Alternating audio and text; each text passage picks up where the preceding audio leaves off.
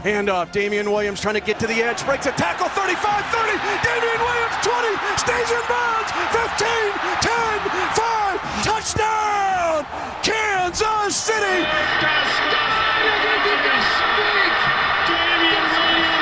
Aquí viene el Williams, acelera Williams, tiene el primer 10, se escapa, a la 20, a la 10, touchdown, Damien Williams peut-être plier l'affaire avec cette course qui va jusqu'au touchdown. Damian Williams runs to immortality, and Chiefs Kingdom, get ready to welcome your champions.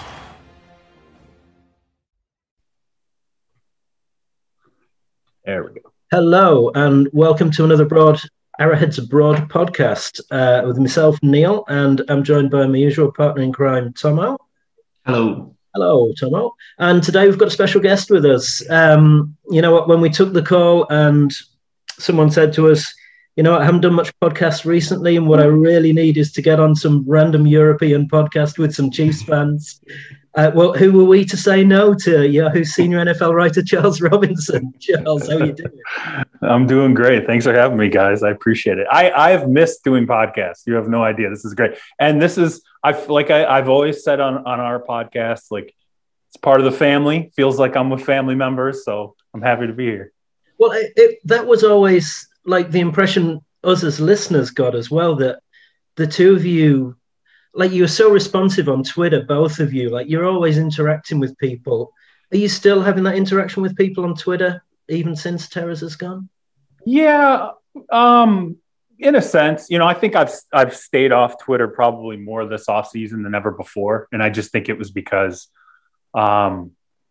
it's become such a toxic environment that I feel like even when I was tweeting out stories or, you know, had a comment on something in the NFL or tried to provide some context with people, I was still getting into fights with fans over things. Like, I'll give you an example where it kind of ended for me and where I really, really just sort of was like, all right, I'm going to check out of Twitter a large part of this offseason was it was when the Browns signed Jadeveon Clowney. Mm-hmm. And, you know, I told people, here are the terms, whatever. And I said, they're going to have to, you know, they're going to want to save some money here to roll into next year. I'm paraphrasing here, but I basically said, look, Sheldon Richardson could be in trouble. You know, this might be where they go to get the money. Mm-hmm. And I knew that was going to happen. I knew it for a fact. Like, there was a reason why I was saying that, was because I knew exactly what was going on. And yet you know, you get into arguments with people who are telling you, you don't know what you're talking about. And, oh, you just work for Yahoo. And, like, you know, this whole thing. And then a couple of days pass and Sheldon Richardson gets cut by the Browns. And I was just like, and my inclination was to go out there and be petty about it, to be like, you know, you need to stop with this thought that, you know, we're out here saying things that we don't know what we're talking about. We do know what we're talking about. And I was just like, you know, this is too toxic. Like, I can't do this. I'm trying to help people understand what's going on. And instead they want to argue with me and treat you like it's not your job, that you're not talking to someone who is instrumentally involved in how team mechanics are working. And so I just thought, for my mental health, you know, given everything obviously that happened with Terez passing away, and I got into it with it. You know, there was one really nasty, and this also contributed to how I kind of stepped away from Twitter largely for this offseason. I got into it with a really nasty supposed Chiefs fan who, oddly enough, I think lives in Houston, who was invoking Terez. It was like saying like things like, you know, like stop like grifting on his name, stop using his name for, you know, because, you know, I would bring him up or talk about him. And that really upset me. Like, that really, there's just no reason to be that cancerous on a social media platform. And that was one of the ones where I was like, I thought to myself, like, if I was near this guy right now, I'd probably physically hurt him because I was so upset. And I was like, I can't do this. Like, I can't, if they're just nasty, awful people who are going to be on this platform, and you got to kind of walk away from it a little bit. So it's been an interesting, you know, experience. I've still tried to interact with Chiefs fans, people who are, you know, follow the podcast and everything. Probably not as great at it as I should be, but I promise you it's because I'm probably not looking at my notifications as often as I should. And things tend to get, buried. And I will say this too.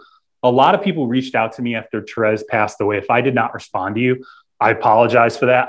I can just tell you it was because literally it was hundreds and hundreds of direct messages or text messages or emails or tweets. And it was like hard to respond to everybody after that happened. So, but I heard everybody, and I really appreciate, the outpouring. And I know Terez's fiance Ebony really has enjoyed her connection to the Chiefs family. I think it's such I think it's just such a shame that you get those sort of interactions on Twitter, because I know for me, and I'm probably speaking for Neil as well, you and Terez, we had our notifications on alert for anything you guys said. The second the podcast dropped, it's like Christmas morning for us, because like my dog walks were like, I say to Neil all the time, I was like, this is going to be a good dog walk because the podcast is out. Right. And what set you guys apart for me was that you helped me understand the thinking behind some of the team's moves and what they might do, and to not be shocked when they do certain things. Like, oh, they're cutting a player that is a household name, so to speak. Why would they do that? But there's more to it. And it got to a position where I was understanding things, where I was looking at different moves teams were making and second guessing the reason. And Neil would do it as well, because we'd talk about it. And then the podcast would come out and I'd be like, nailed it. Yeah. You guys would say. And that's exactly what we loved about it. Terez was really in tune with the emotional state of Chiefs fans. Like that is, when you cover a beat and then you transition to a national beat, you definitely learn, you have this familiarity with the ups and downs in specificity of a fan base. So I made the transition a long time ago from covering the Lions, and I went from covering the Lions to being more of a regional NFL guy when I worked in Florida, and then I moved to Yahoo, and but I still understand just from those days. And I also grew up in Michigan, so I kind of knew that growing up in it. But when you're immersed in that environment, you understand a team and the way a fan base absorbs something just differently. So when I cover the whole league here, I learn things when I'm reporting things or tweeting things. I learn unexpected things about how fans react to certain situations that Terez didn't have to learn about the Chiefs. He knew that. And I'll be honest here, like I don't have he understood the DNA of the Chiefs in a way that you can't unless you're covering the team. So, I remember the day that he passed away. The next day, Brett Rader and I, the podcast producer, and I were texting each other, and he said to me, we might have even been talking to each other on the phone, but he said, I am so sad for Kansas City. I'm so sad for these Chiefs fans, because he just had such a really close knit relationship with Chiefs fans, and it's just not a bond you can fake or replace or really grow quickly. It takes time, and he put in a lot of time doing that. Well, it's funny you should say about Twitter being so toxic, because the one time I've seen it not be that was the night the news of Terez's passing came out, and my timeline was just flooded with love for the guy. Yeah, and so many people's stories of ways he'd helped them and ways he'd touched their lives. And we could add hours to that as well. I mean, he came on with us twice. He didn't need to do that. And same as you're doing tonight. I mean, we're a random European podcast about the Chiefs. We're not bigger picture. We're nothing. But for you guys to come and to take your time and come and talk to us, it's just fantastic.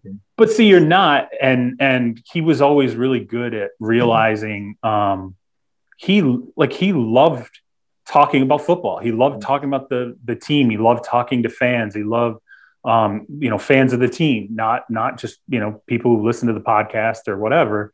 And I told people what was really great about him. Every once in a while, he would hit me up and be like, hey, you should check out this Twitter account. And I'd look, and it would be like somebody with 300-400 followers who I probably wouldn't, maybe I wouldn't, right? Maybe you just don't, because you're trying to have literally your hands on 32 different franchises. You don't it's hard to absorb like everything, it's hard to absorb it. And so you tend to grab for the bigger things because you're like, okay, these are the easiest ones to kind of aggregate. He would stay connected to a lot of really informed football fans or informed, people who follow the game who weren't in our industry. And you don't have to be in our industry to be unbelievably excellent at understanding a team or analytics or how moves are made or absorbing and sort of analyzing information. And, he had such an open mind about that with everyone. And I really appreciated that. He was the genuine article, and the outpouring of love for him was justified. Like if you knew him personally, he was personally who you heard on the podcast. That's who he was. I mean, that's legitimately who he was every single day. I can't quite say one good thing to come, but I have my All Juice hoodie on here. The scholarship for Howard University, where he went, that has done an incredible amount of fundraising. And did I see you tweet that it had gone past six figures? I think by now it may have gone past six figures. When I tweeted it, it was very close. And so the reason why six figures matters is because it becomes an endowment. So then it's something that can be annually, sort of the maintenance can be done annually, and it can be, doled out annually. And so that was really the goal there. So I do have to get updated figures on where it's at, but yeah, it's done very well. We've been, really, really pleased with it. And his fiance, Ebony, has just been fantastic at really handling that. And it's, like you said, I mean, it's hard to say that anything good comes out of it, but that is something that I think would have meant a lot to him, is giving back. And he was someone who, he repped his school well, he repped, Kansas City, he repped Detroit, like the things that were close to his heart, he definitely carried those. And that this being something that has come to fruition, I think he would feel really good about that. Yeah, absolutely. Well, to borrow one of his phrases, there's no easy way to transition. Right, exactly. Yeah. But we did get you on to talk Chiefs and the AFC. So week before last, I went back and listened to the post Super Bowl podcast. Man, that was a tough listen on a number of levels. Yeah. The one thing that kind of kept coming out to me was the two of you talked about the Chiefs and adjustments, and the fact that we didn't adjust to how the Bucs were playing on defense. Like they left five in protection, 92% of the snaps or something, I think it was. Right. Yep. We didn't adjust to how they were playing offensively. We didn't adjust to the refs and how they were calling the game, and we were still getting handsy even after we'd been called. How much of the Super Bowl loss was just the Chiefs shat the bed and like it's on us, and how much was the Bucs had a really good game plan and Todd Bowles really did deserve MVP? Well, here's the thing about adjustments that you recognize as you sort of see teams unfold in the ensuing years of a Super Bowl loss. You start to realize personnel-wise, particularly 2 years or 3 years away from that loss, when you look at the roster and you're like, okay, this is how here are some of the things that they address talent-wise. And you realize that sometimes the reason why teams don't make adjustments is because they don't have the talent to do it. They don't have the individuals. It's really easy to say, we should have, thrown an extra person into coverage, or we should have added, let's go with a 5-man defensive line, or let's roll a defensive end inside so we can try to get, some additional pass rush from an interior position, or, hey, here's this one, weak spot that we could have really attacked a little bit more uniformly than we did over the course of a game. Often teams don't make those adjustments just because they don't have the right players to make those adjustments. And again, I think that's what the offseason tells the story, Yeah. And so I think with the Chiefs, we saw the offseason, at least for one core part of the team, tell the story we knew it was going to tell. It was just like, how are they going to tell it? Is it going to be through the draft? Is it going to be through trades or free agency?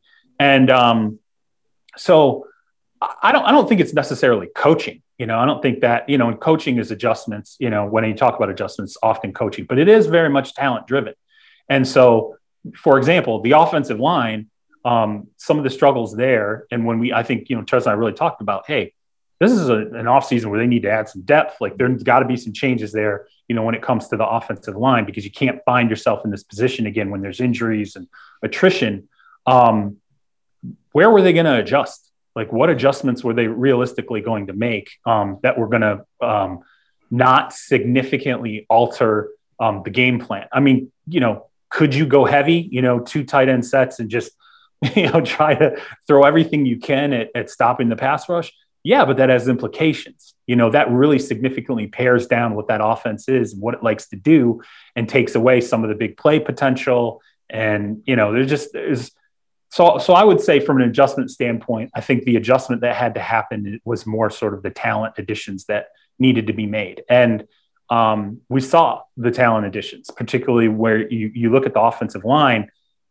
There's, I don't want to say a total retooling, but that is what it is. I mean, really, realistically, it's pretty close to a total retooling. And frankly, I think the Chiefs could possibly have maybe the best offensive line in football this year. It could be a top, you know, 5, top 3 offensive line, depending on by the end of the season. By the end of the season, you know, how do these players gel? I think that's part of what's so important about this mini camp, is that you have to start to see some traction from guys in camp, and then they will leave camp knowing, okay, here's what I did well at. Here's, you know, not so great.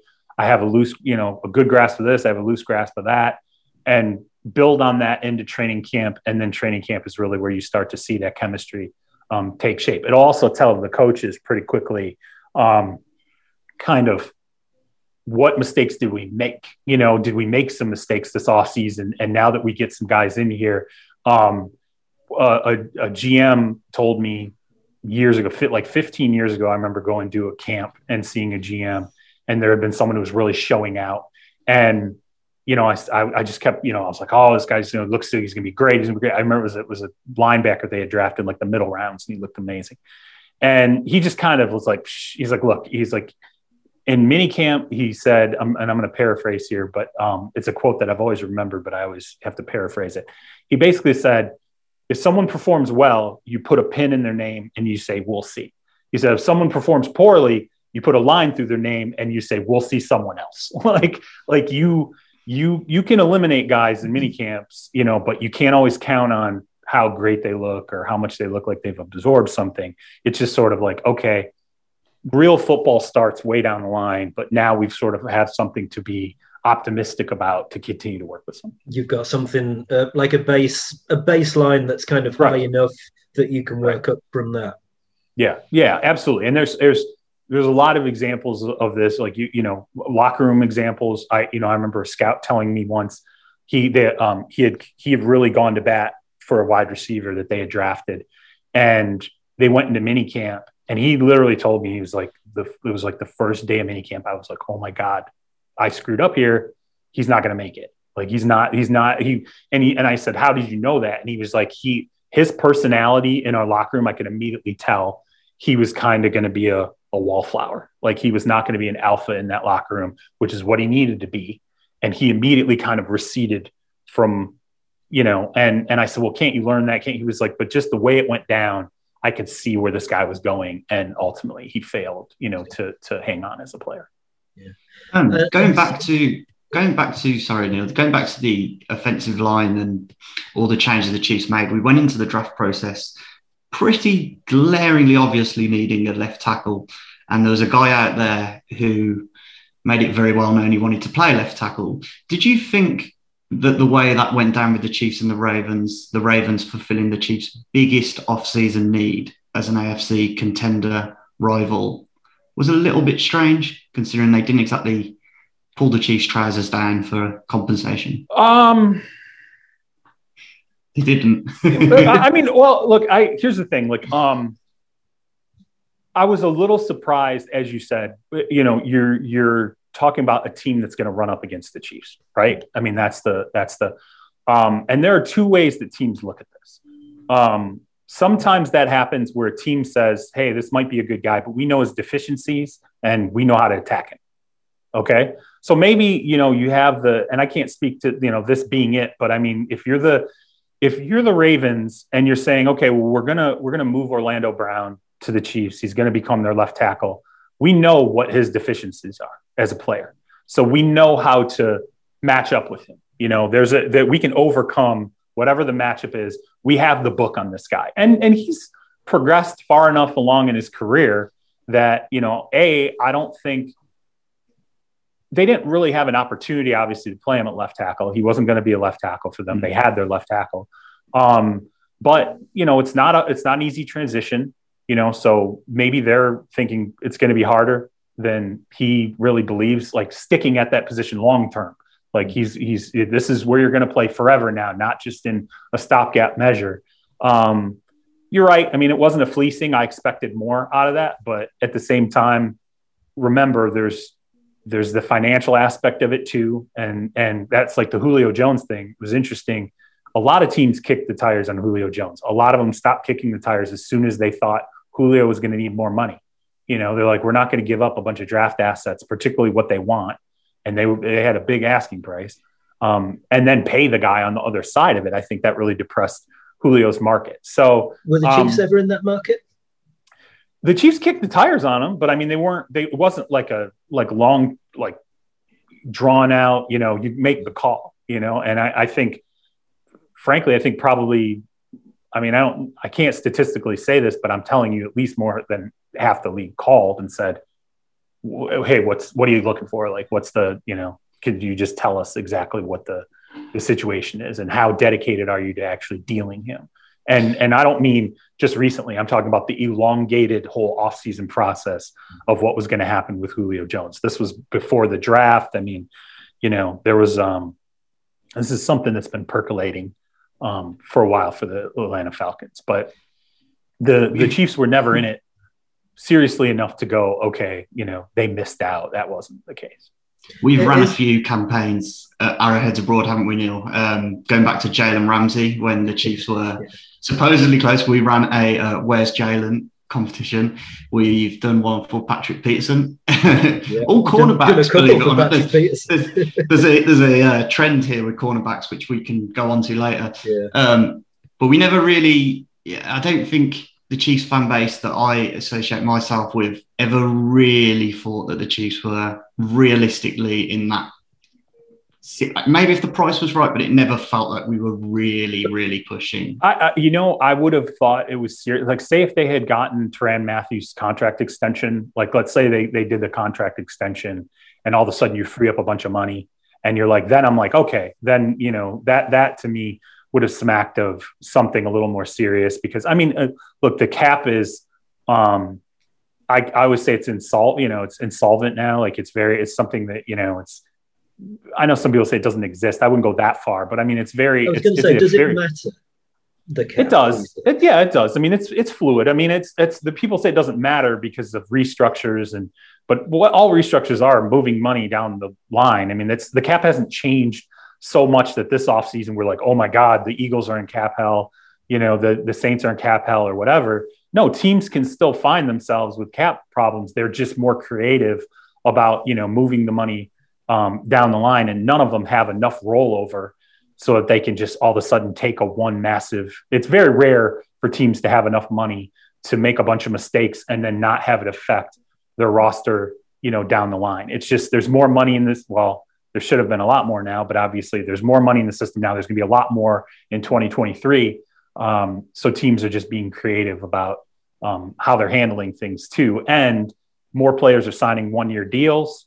Players are far more willing, I think, now to take 1-year prove-it deals, even not considering the cap spike in 2023. That motivated a lot of players to take shorter-term deals because of the COVID rollback with the cap and all that. But I just think in general, players are like, I don't want this big, long deal that gives you 3 years of control and gives me 3 years of money or 2.5 years of money. Let's just do shorter deals now. Dak Prescott, 4-year deal. I mean, he was, guys are like, let's just have shorter deals with more guaranteed money. And that's a battle that teams are going to have to face. But again, going back to Julio, if the Matthew extension had happened to the point where, at a point where it would have created a lot of money and given them some flexibility, I could have seen it, but it just didn't. It wasn't the hot and heavy pursuit that I think it needed to be. And I still think, they still have a good set there in terms of wide receivers. I would say, are there guys that they want to see some things like, let's say Callaway.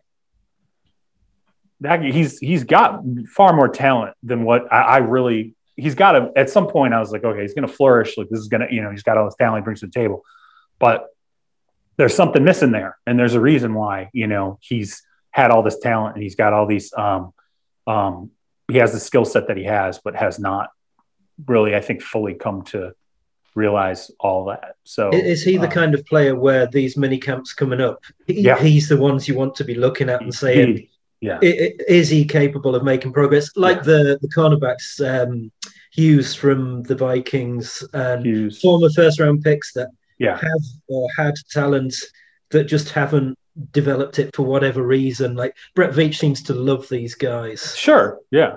Well, because those are guys that, look, there's a reason why players are drafted in the first round, and there's a reason why they always get another chance or sometimes two more chances, because teams go, well, look, there's something just didn't click. Taco Charlton's a good example. It's like this guy didn't click. Something didn't go right. Sometimes it's locker room chemistry. Sometimes the player is, frankly, it takes some players a couple of years to realize the dedication that it actually takes to make it on the NFL level.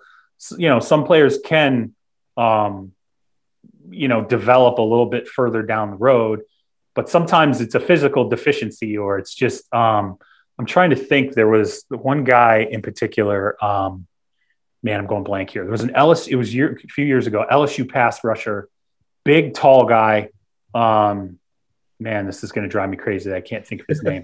But okay, look, as a template, you'll get a guy who's, hey, we'll get him in the NFL and he's going to add the 20 pounds to the frame that's necessary for him to make it. And they'll get in the NFL and you'll be 2 or 3 years down the road and you'll go, man, he's just never really filled out. He's still rail thin. He's still getting pushed around. And teams realize that's just not going to happen. Like, he's not going to be able to do the Patrick Kearney meal plan where he's doing 12,000 calories a day, to keep himself at the weight he needs to be at or whatever. So yeah, I think there's an element of Brett, and even Andy. I think Andy likes to take chances on talent too. Like, people think it's funny because John Dorsey goes to other places like, oh, John Dorsey just likes to gamble on talent. No, Andy does too. Like, they, just because it didn't work out between the two of them doesn't mean that they weren't like minds when it came to gambling on some talent. And Callaway's one of those guys. But I would say with Callaway, like, he's, he may not make it. When you're talking about potential cut downs at this point, this to me is sort of the year where you're like, all right, you're not waiting anymore and expending a 53-man spot on him if you don't feel like he's going to turn the corner. He's last chance saloon kind of thing. Yeah, exactly. Yeah. And as far as kind of weaknesses in the roster, then we as Chiefs fans would probably say wide receiver 2 and cornerback are the two kind of, looking at them, you go, wow, there's not great depth there or not great options there. Is there anything else we're missing? I'm worried about the pass rush. I got to be honest with you. Like, I think if there's something that, even with Jarran Reed at it, even with Reed, I think Reed's a really good addition. I do, but I think there's a thought process amongst some Chiefs fans who are like, well, this is what's going to jumpstart Frank Clark. Mm-hmm. Be careful there. Okay. Mm-hmm. Be careful that this is, it's going to recreate what they had in Seattle. And, I think the last years in Seattle, I think the regular season, he had like 13 sacks. Never been that player. Like, and not only that, it's one thing if you're not getting the sack numbers, but you're getting the pressure numbers. He wasn't a great, a pressure player last year either. I don't even think he was like in the top 50 of defensive ends when it came to like pressure plays. Mm-hmm. So, or total pressure percentages in terms of his snaps. And, this is going to be an important year for Frank Clark because of contractually, this is the out year. Like, this is it. Like, after this year, you're going to sit there and go, okay, well, you don't pay $21 million for someone to set the edge against the run. And you can play with the June 1 cut, and split up, what the remainder of the cap hit that's there, and you're going to save quite a bit of money next year. So it's sort of like, Frank Clark's got to be a better player this year. Like, he's a good leader, and I get all that, and I do like his mentality as a player, as a football player, and what he brings to a locker room. But you don't pay guys $20 million a year for 6 sacks and not being a top 50. Like, that's Jadeveon Clowney. Yeah. Like, that is why Clowney has floated around the way that he has, because it was like, geez, the sack numbers aren't coming. The pressure numbers have not really bore out the last few years. He's not setting, the edge against the run or attacking the run the way that he did efficiently before. And at some point you're like, why are we paying this guy? Like, we can't pay. This is not a $20 million a year player. Let someone else, take the $20 million a year plunge and then realize we're not going to get the bang for our buck that we need. So I think, I'm okay. Like, I feel like the pass rush is fine if Jarran Reed, who, hey, he's on a 1-year deal. Very, very good player. That's a tough loss for Seattle. If he and Frank Clark can, recreate kind of what was going on there in Frank's last year, that's, then I think you're fine. But there's not a ton of depth there either. And I would say this, when you look at the Buccaneers down the stretch, what really fundamentally changed for them that made them a greater team than expected? It was the defensive line. The way that it played consistently.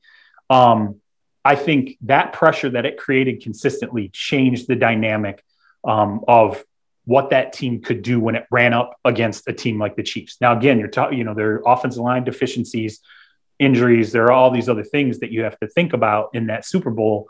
But I would say that the Buccaneers, as much as we talk about Tom Brady, the front end of that defense became something that was a handful for teams in the playoffs. And you kind of need I feel like the Chiefs have a lot going for them, but this can't be a year where, I don't think, unless there's somebody who really pops from the secondary, amongst the core, maybe DeAndre Baker. I mean, maybe someone realizes, Thornhill, I think, really has an opportunity to take a step forward. Unless someone really pops from the secondary, you need more from the front end of that defense. So to me, that's what I'm kind of looking at and saying, hey, there's got to be something here where you can affect opposing quarterbacks. Like, all these off script guys are the same as pocket guys. You hit them enough, you put enough pressure on them, and they're going to make some mistakes. And I don't mean just turnovers, but they're going to throw a little quicker. They're going to bail on plays a little quicker. They're going to check down a little more quickly later in games if they're getting beat up. And I think sounds like Lamar Jackson. One way to stop that pass rush then is to be able to run the ball. And I know you took a lot of shit from Chiefs fans last year when you kept saying you're going to have to run the ball at some stage. Do you feel any better about the ability to run the ball now? I like. I want to see what McKinnon brings to the table. I think that the top 3 backs that you have, Edwards-Helaire, I think I'm waiting. I'm like, okay, I believe in him. I'm a big believer in him. Okay.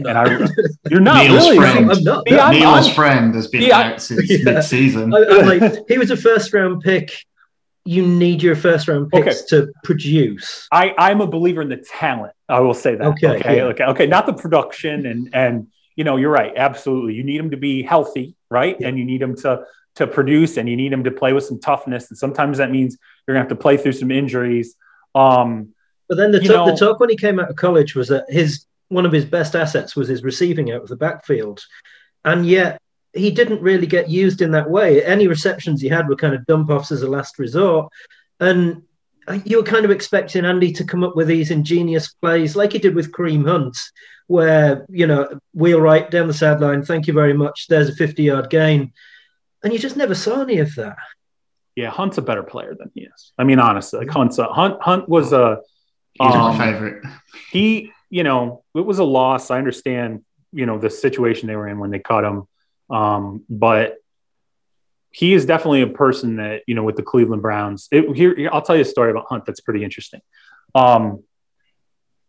So the general manager, Andrew Berry, was obviously in the Cleveland organization. when they went and got Kareem Hunt. Then, Andrew Berry left. He goes to Philadelphia. I think when he came back and his idea of a program, I don't know that Kareem Hunt fit that. Like, I really think there was some question about, like, hey, is he going to be a guy from a character standpoint who's really going to be able to fit and stay in Cleveland, even if he does have a lot of dynamic talent. I think when Andrew Berry got back and really, looked at it and they saw how things played out, he was like, man, this guy is a really, really, really good player. He rounded into the program. I think he grew up a little bit going through that experience of losing his job when he was a high caliber player in Kansas City. And he's a tough player. Like, he is. He's just a really tough player. Like, he doesn't have the unbelievable mind-blowing speed. There's just not when you and I would even say when you compare just this pure skill standpoint of Edwards-Helaire to Kareem Hunt, Edwards-Helaire actually is a more skilled overall athlete, but Hunt is just a better football player. He's a really good player for them. And so, the transition for running backs that I think is underplayed is the overall toughness it takes to be a consistent good performer at the NFL level, because you get beat up so much. And guys just have to play through that. You have to play through a lot of injuries as running backs. Okay. Right. We've got 3.5 minutes left on our Zoom call here, as it tells me. So a quick run around the AFC West. Did anyone do enough in the draft to stop the Chiefs winning the division? The Broncos have quarterback issues. I don't think that's going to change. I think we could spend 40 minutes talking about why the hell they've still got Drew. Yeah. I mean, it's just not, the Broncos, that's not a turn the corner team. No. The Raiders, I think the Raiders did not. They had a poor offseason. Okay. And I think one of the things, now they have a poor offseason, they have a poor couple of years drafting that is not great, because you're already looking at some pretty good draft picks who could potentially not be, Cleveland Farrell may not be a starter for the Raiders, come this season. Oh my God. So the Raiders are still a mess. Okay. There's just a lot to be done there. So no. The Chargers, I think had a really, they had a good offseason, but particularly I think Brandon Staley is a very, very good defensive mind. I think he was a lot of what Vic Fangio did well. I think Brandon Staley had a lot more to do with that than we realized. And he's a connector with players. So, but he is a new coach. So, you don't know, like, we have to kind of wait and see how is he managing everything else on the table that a head coach has to deal with. That is far different than a coordinator. And remember, he wasn't even a coordinator for very long.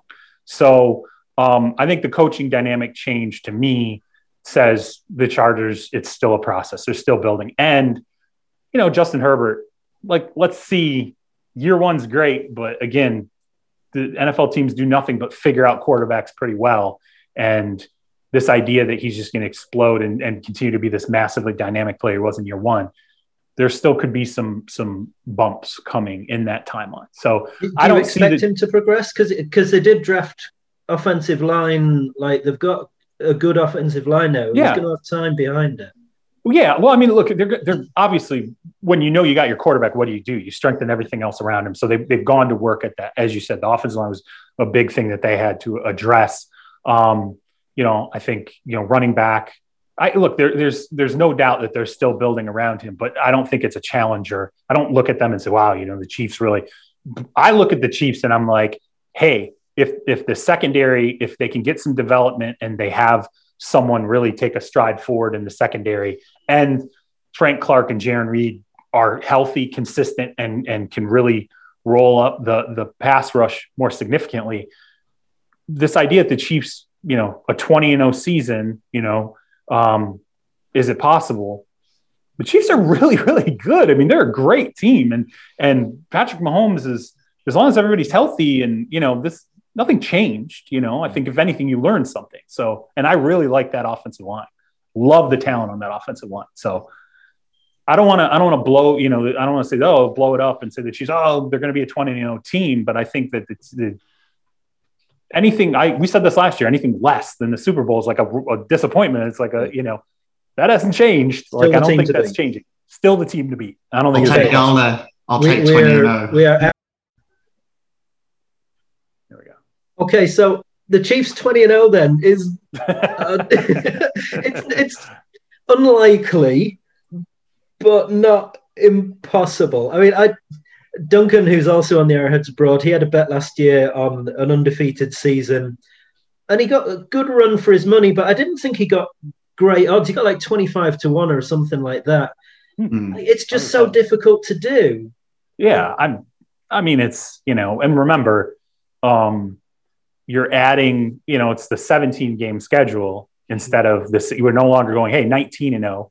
No, 20. Now it's 20-0. Now you got to win 17 regular season games instead of 16. When I bring up the 20-0 thing, I'm just saying, that's my way of saying, like, I think, to me, when I look at the AFC, this is exponentially, like, this is the best team in the AFC. It is. It's the best built team from a veteran standpoint. It's an immaculate team from a veteran standpoint. And again, to me, fundamentally, I'm about offensive line protection. Like, once you get past the quarterback question, obviously, I'm about offensive line protection and I'm about defensive pass rush. I think from offensive line standpoint, it's exquisite, particularly if Laurent Duvernay-Tardif comes back. If he comes back and plays well, I think you've got that. That's like a signing. It's like you just signed a guy. Kyle Long then, because Kyle Long, a year off football. Absolutely, Kyle Long is. I was going to bring him up. We didn't talk about him earlier. Like, Kyle Long's another guy that, and I think it's an important camp for him as he kind of gets himself, gets his legs back under him. But he took a year out because of injuries. He was really beat up, but he was particularly when he was healthy, really, really good player. Maybe not quite still an all-pro level player, maybe not like a, Pro Bowl level player, but a really good player. And so, that's still a guy that I think could add something here too. And the 6th round pick actually that they took, Trey Smith to get out of Tennessee. Yeah. He's got something. Like, he does. He has something. And I think he could be a really good depth player for them this year at guard. He's nasty. Yeah. I think he could be a really good depth addition for them at guard. Tooney, I love, I think that, you go and you acquired your left tackle as a trade. I think that I really like that offensive line. And if it gels, they have a chance to be a very, very, very good top tier, If they can run the ball, how do you stop them?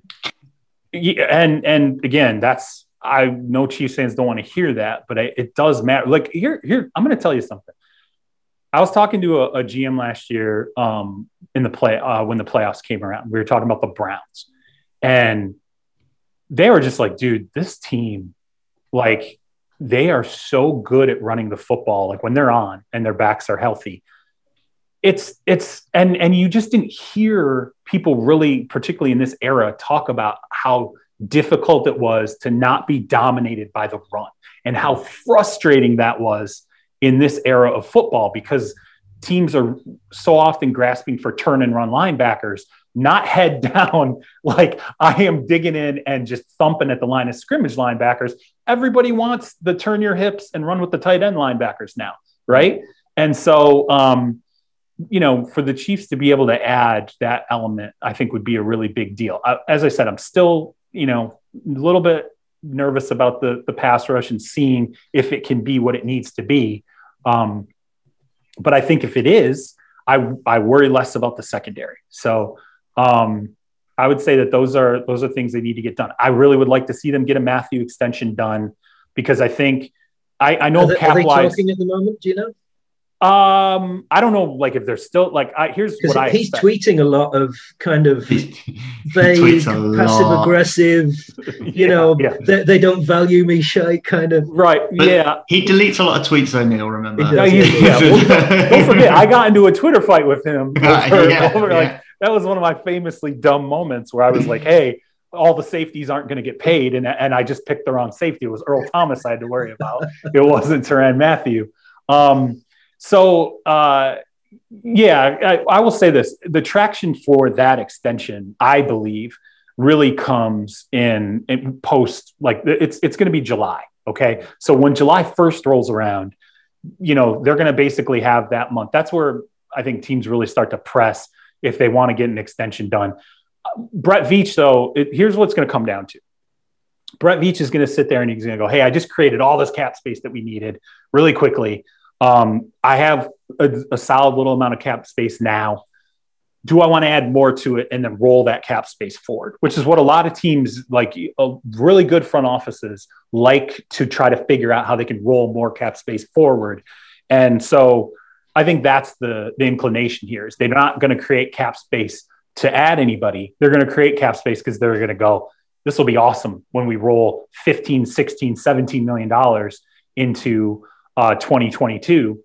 And the cap's already going up 20 million, 30 million. And the cap's already, you're going to have additional cap space there. So it's just, and remember though, you're also, Patrick Mahomes is really going to start to hurt soon and just financially, really, that's something that they have to start to.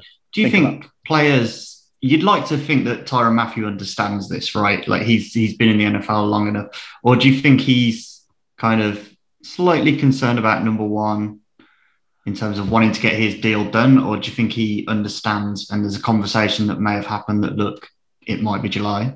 He's at a stage of his career where you start to think about, okay, like if like this is where I'm going to get my last big deal, And when I say last big deal, I mean like, if he wants 3 years of whopper money, 15 million a year, he's going to be top shelf. Like I would put him, and I would only say that even despite the age, when you talk to teams that face the Chiefs. So when I was voting for All Pro, he was a guy that teams told, they were like, he is hell to deal with. They're like, he is the extremely difficult player to have to game plan for. They're like, he causes so many problems. And he landed, did he even make the Pro Bowl last year? I feel like he made the All Pro, but he didn't. Yeah, but he made All Pro.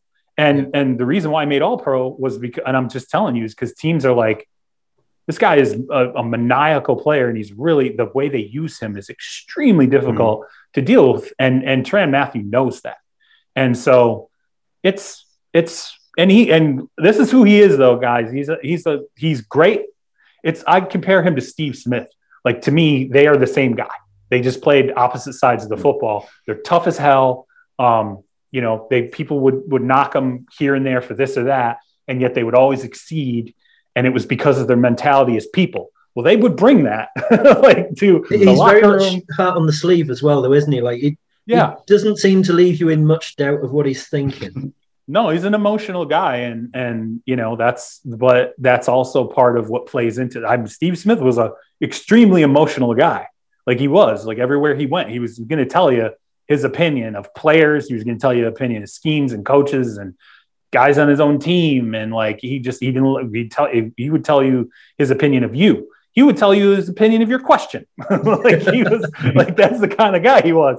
But when you would talk to players who would play against them, they would be like, this guy's a bitch to play against. Like he is just, it's the worst. Cause every play he's going 100 miles an hour, and you hate to, but that's the way Mathieu is. So, you deal with it. I would say that the only way that an extension doesn't get done is, they really got to have a plan.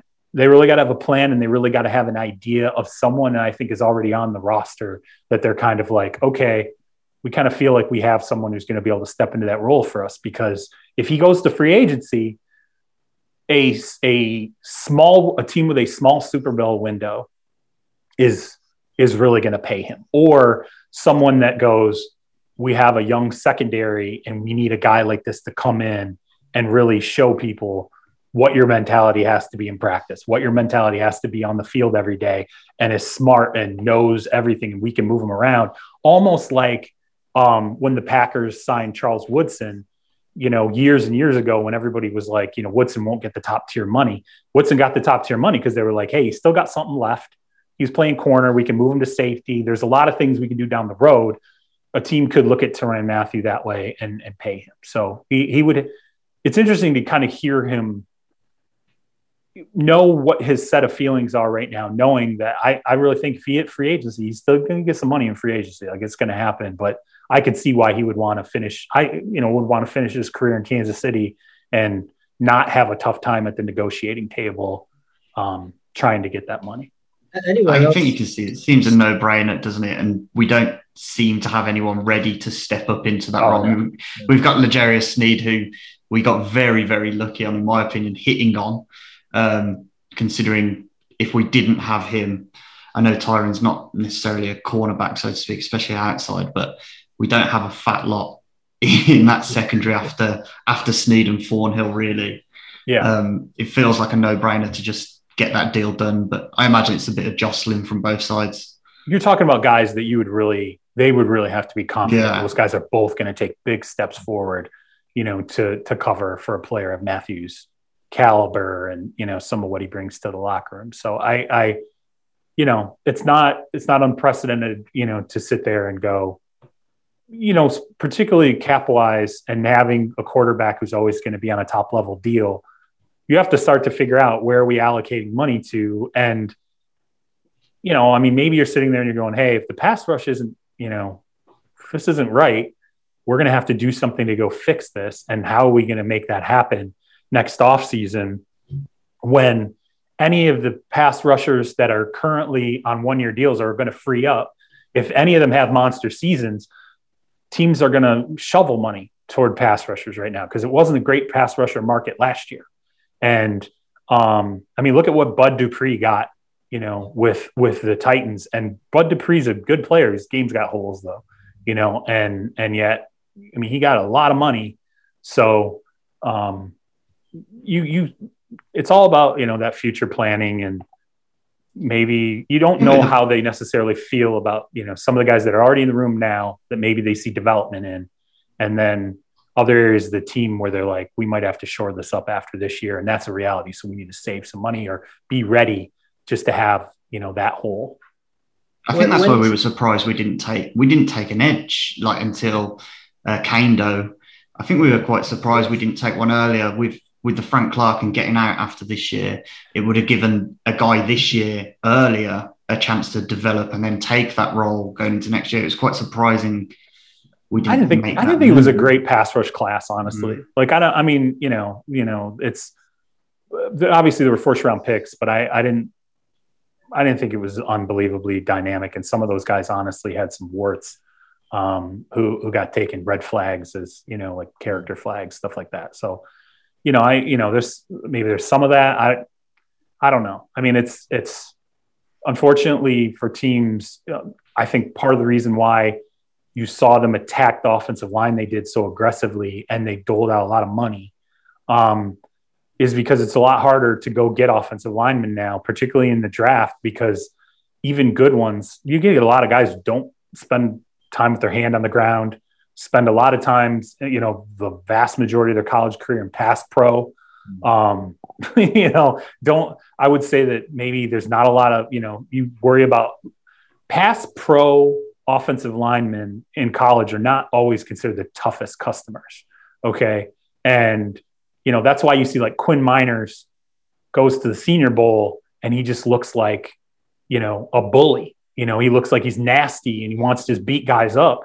And all of a sudden teams are like, oh my God, we want that guy. We really love, because they don't see, I really truly feel this. They're seeing the dynamic of the college game has changed. It's altered the way offensive linemen are setting up, consistently throughout their careers.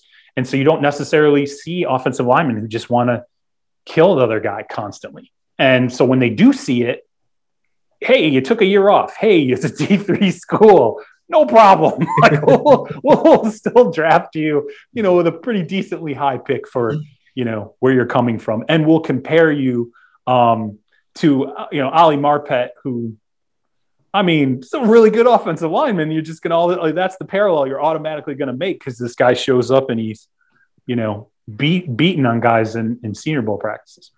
When teams outside of the Chiefs division are future planning, do they have an eye on the Chiefs as well? So say like the Bills, for example, drafted 2 pass rushers early.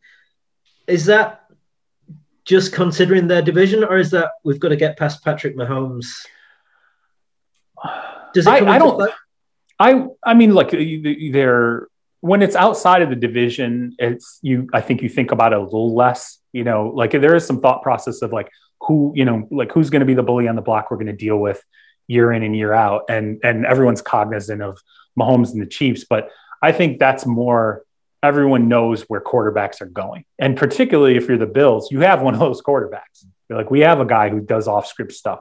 We have a guy with a big arm. We have a guy who's big, you know, and so I think it's more of just, you know, I don't know. Let's be honest, forever teams have, like Dan Marino, there were teams are, we got to draft because Dan Marino, we got to get to Dan Marino because he's throwing for 4,500 yards a season.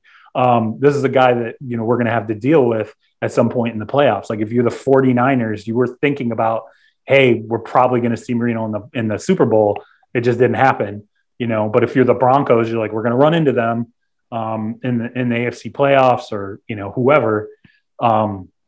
It's always kind of been that way. So I would say in terms of really thinking about dealing with Patrick Mahomes, it comes more down to being in the division, knowing the quarterback you need to compete with a quarterback of that caliber. And so I'll give you an example. Like David, well, look, David Tepper. So we come into this offseason, right? David Tepper. And I had people around the league who were like, they're getting rid of Bridgewater. Like Bridgewater's, and I'm like, after 1 year, they're like, yeah. And I'm like, what's going on? They're like, Tepper's off. Like David Tepper, I think part of it being from the financial sector, being cutthroat to make billions and billions and billions of dollars in the financial sector, you identify pretty quickly what something is and what it isn't. And from what the people told me, it was like Tepper knew I'm not going to beat these other quarterbacks with this guy. I need one of those guys. Like the guys that I don't want to put, you know, Teddy Bridgewater up against, those are the guys I need. And that's why when Deshaun Watson, it looked like this guy could potentially be available. The Panthers were one of the first teams to call, before everything hit the fan with Deshaun Watson in Houston. They were the first teams to aggressively hit Houston and be like, we want to acquire this guy. And that's why you saw the reports come out that, Carolina looks like they might be the front runner. Like, I think this was like January or February. It was because David Tepper was like, what I got to give up, I'm going to give up to go get that guy because I don't want to play against that guy. I need that guy on my team. And so I think everyone is approaching it now, you know, with so many young quarterbacks who look very elite.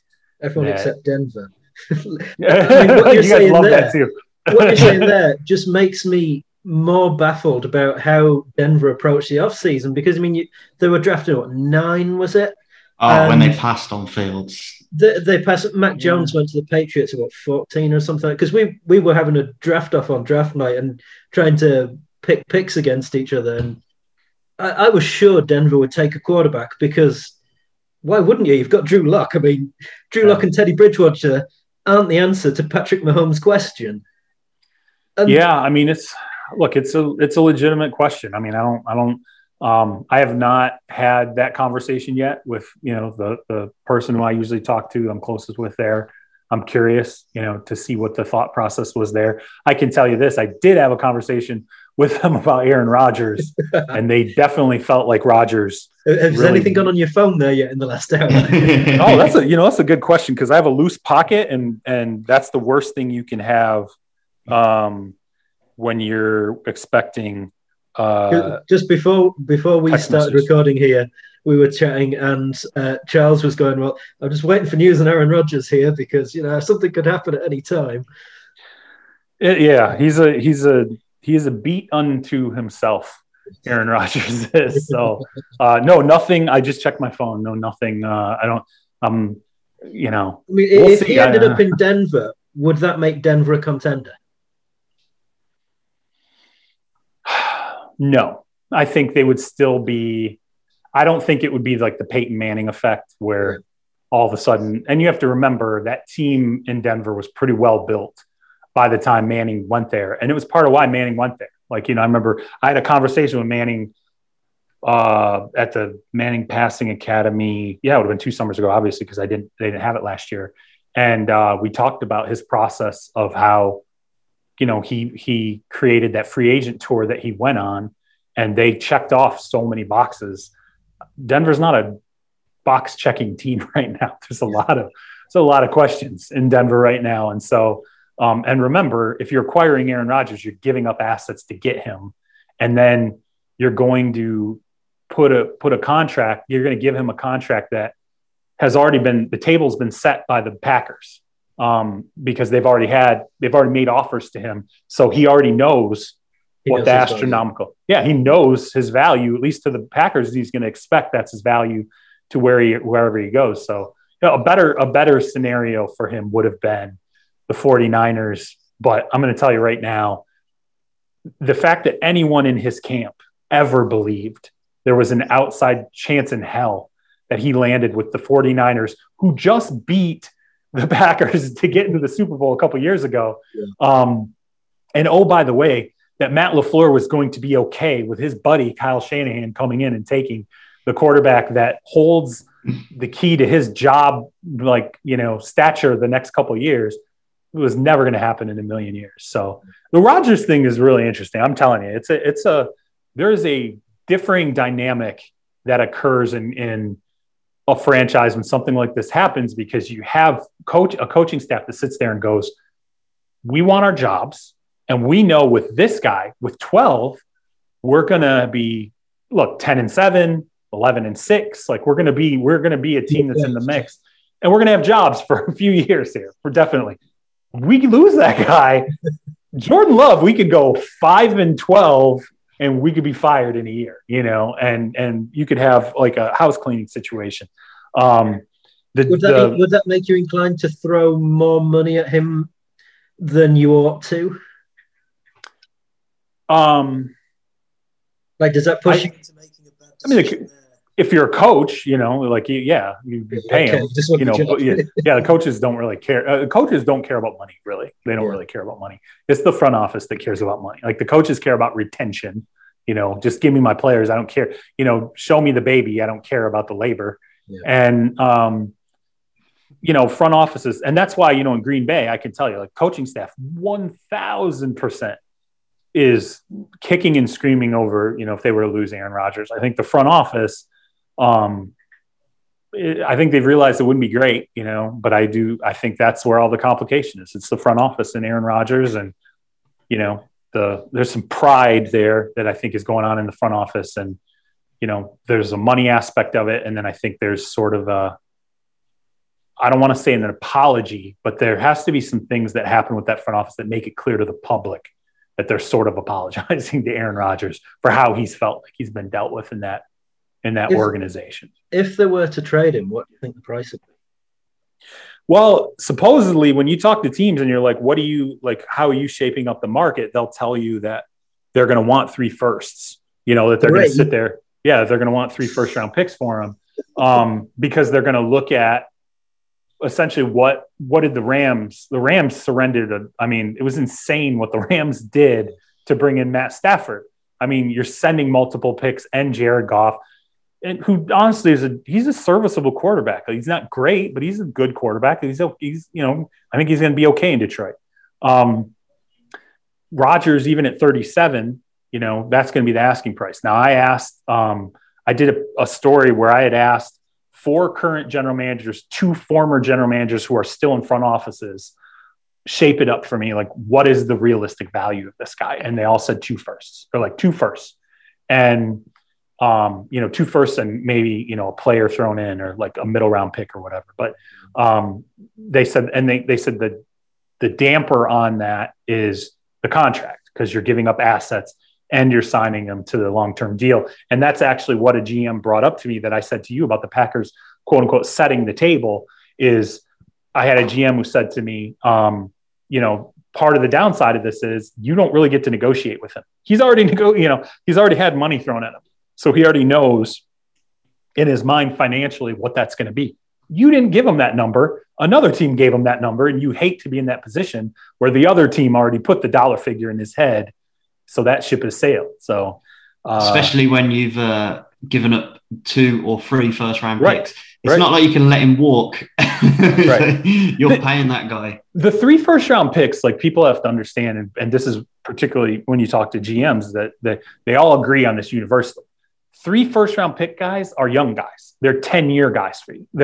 Hey, this is our cornerstone for 10 years. It's a decade guy we have here.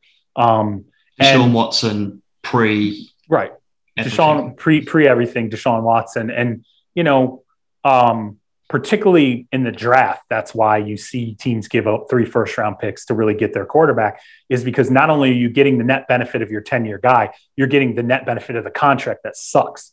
You're getting automatic right out of the gate 8 years of control, 4 years, the contract, the 5th year option, and then, maybe just 3 franchise, not real, look, they're not really going to do 3 franchise tags, but at least 2. Okay. So you're getting 7 years of control at the money that you want, and and then a 10-year guy. So that's what really makes it different when you're dealing with a 37-year-old. I will say this about Rodgers. One thing that surprised me, the pictures from Hawaii, and I know he had said this to Kenny Mayne, that he was 15 pounds down. He is in good shape.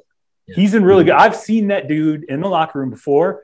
He's peak right now. He's definitely tuned up. So whatever he's doing physically, I know he said he's read through the TB12 thing, and he's, starting to really actually take that seriously in terms of wanting to play deep into his 40s. He might really be about that. He might be on the Tom Brady timeline where he's like, hey, I can still do this for a few years. You could get kind of 5 years out of him. That'd put him at 42. That's where Brady is at the moment, isn't he? He's 42. Yeah, and he's got it. Trust me, he got a better arm than Brady. Like, he's got, that is one attribute that maximizes him over Tom, is that Tom's had, through the course of his career, Tom's had a pretty good arm. He had a good arm, but Rodgers has an elite arm. And I mentioned this a few times on the podcast, where a lot of these guys learn when they come in how much. I think it's different now because kids are learning this at a far earlier level. But 15 years ago, Breeze and Rodgers were finding out, hey, my core mechanics, my core strength made my arm a lot stronger, and that's something I wasn't working on in college. It wasn't something I was working on in high school. I get to the NFL level and I become so much stronger in my core. Man, my arm, I picked up some zip in my arm.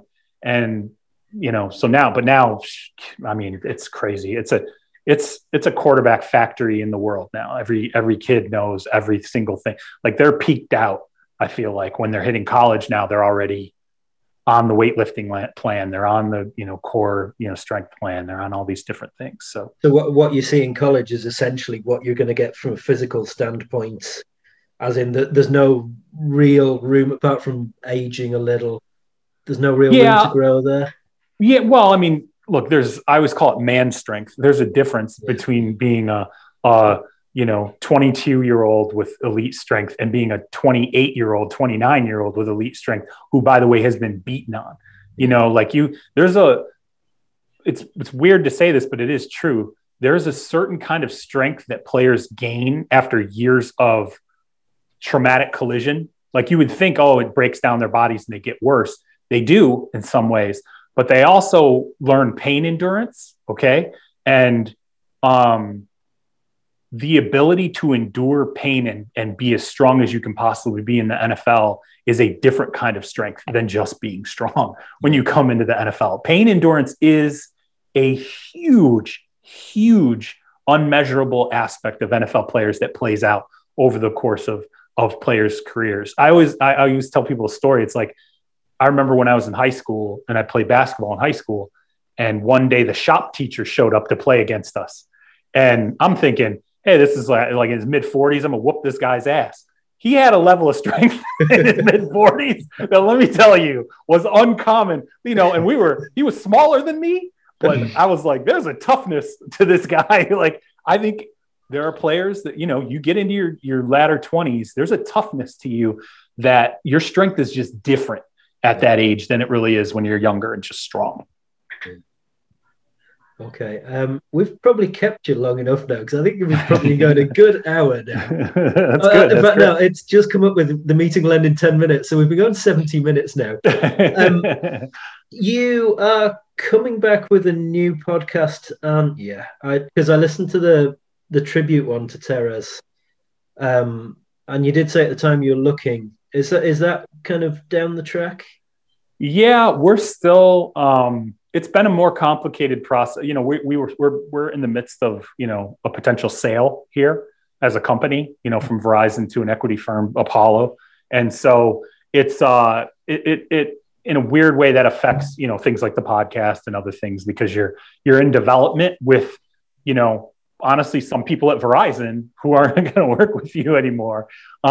So, you know, there's some of that that's playing into that. You know, it's something that I think we thought maybe we wanted to launch earlier, but some things weren't quite right. And I just, you know, Brett and I both decided, we're like, hey, if it's not exactly where we want it, like, let's not do this where we're trying to, you know, relaunch it and then get it where it needs to be down the line. So there's still things, you know, from a mechanics standpoint that we're working on, you know, from a hosting standpoint. You know, Terez is a remarkably, you know, difficult person to, obviously, you know, to move into another direction. And you can't replace them ever. You can't replace the chemistry you have with them ever.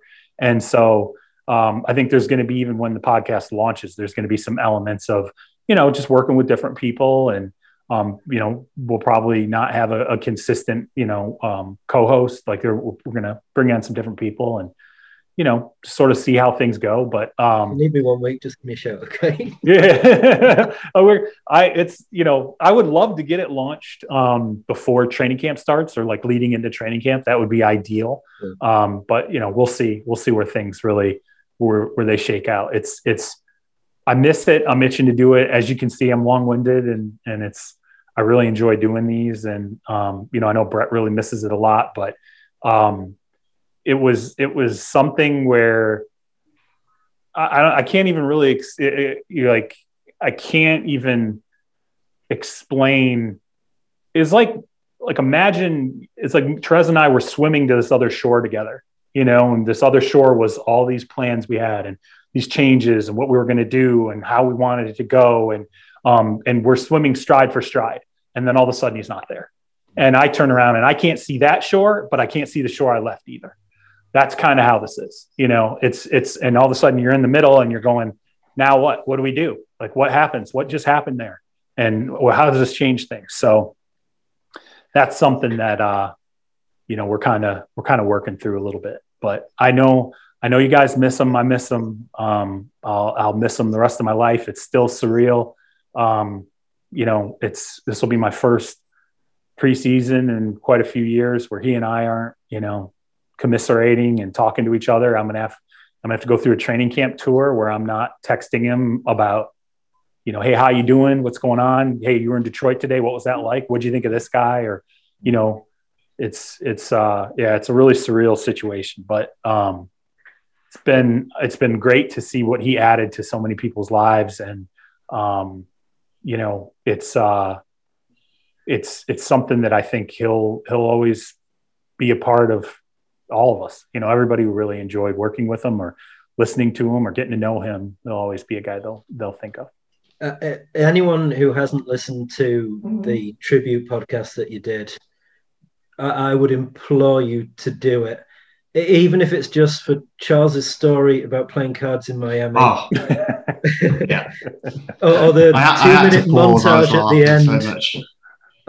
So my wife was at the dentist and I'd given her a lift because she was getting like an implant put in her tooth or something. And I was sat outside in the car listening to that, and people were walking past and I had tears streaming down my face, which was half laughter and half sadness. And the amount of funny looks I got just sat there listening to that. But the story was fantastic. I'm not going to get Charles to go into it, but go and listen to it. It was a fantastic tribute to a great man. And just an absolute joy to listen to. Well, we're running out of time, but I'll give you a real quick little inside story about that story. After that happened, he and I, post Super Bowl, we recorded the podcast. It was ridiculous. I don't remember. It was like 2, 3, 4. It was crazy how early in the morning it was. And we were sitting in the stadium. We're like overlooking the field, and it's just us. And we're in the Live Suite, which is the hot nightclub, obviously, in Miami, whatever. And I wanted to talk about it in that podcast. And Terez did not. And we got into a pretty heated argument about it, like a really heated argument about it, because I was so angry. I really wanted to talk about it. And he absolutely would not let me do it.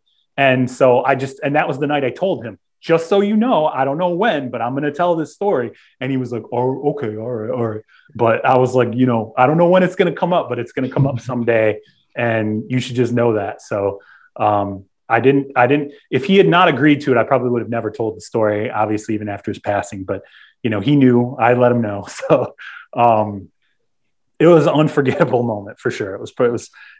It made me realize what a unexpectedly delightful human being he is. And I tell you what, that is the perfect note to finish on. Charles, thank you very much for your time, brother. It's been an absolute pleasure talking to you. We really appreciate you coming on. You're welcome anytime. I'll officially christen you friend of the show right now. Awesome. It's been great talking to you. It really has. Well, I will commit. I'm going to come back. Okay. We'll do this again sometime during the season. Yeah. And we'll definitely, I enjoyed this. Thanks for having me, guys. I really appreciate it. Yeah, thank you for the so support. much, Charles. Yeah, thank you for the support. Thank you for the outpouring for Therese. I really appreciate that. Thank you for rocking the All Juice team hoodie. I appreciate that. That's awesome. Mine's in the laundry as we speak. And I'm starting to fit into it better. I'm starting extra 20 pounds. That's right. I'm starting to shave off the extra 20 pounds I gained and I'm fitting back into it a little bit better. I think, come September, I'll be able to slide that thing on and wear it outside. Yeah, fantastic. Okay. So to our listeners, we'll be back sometime in the next couple of weeks, I would say. But for now, this is Neil, Tomo, and Charles saying from one king to another, thanks for your time.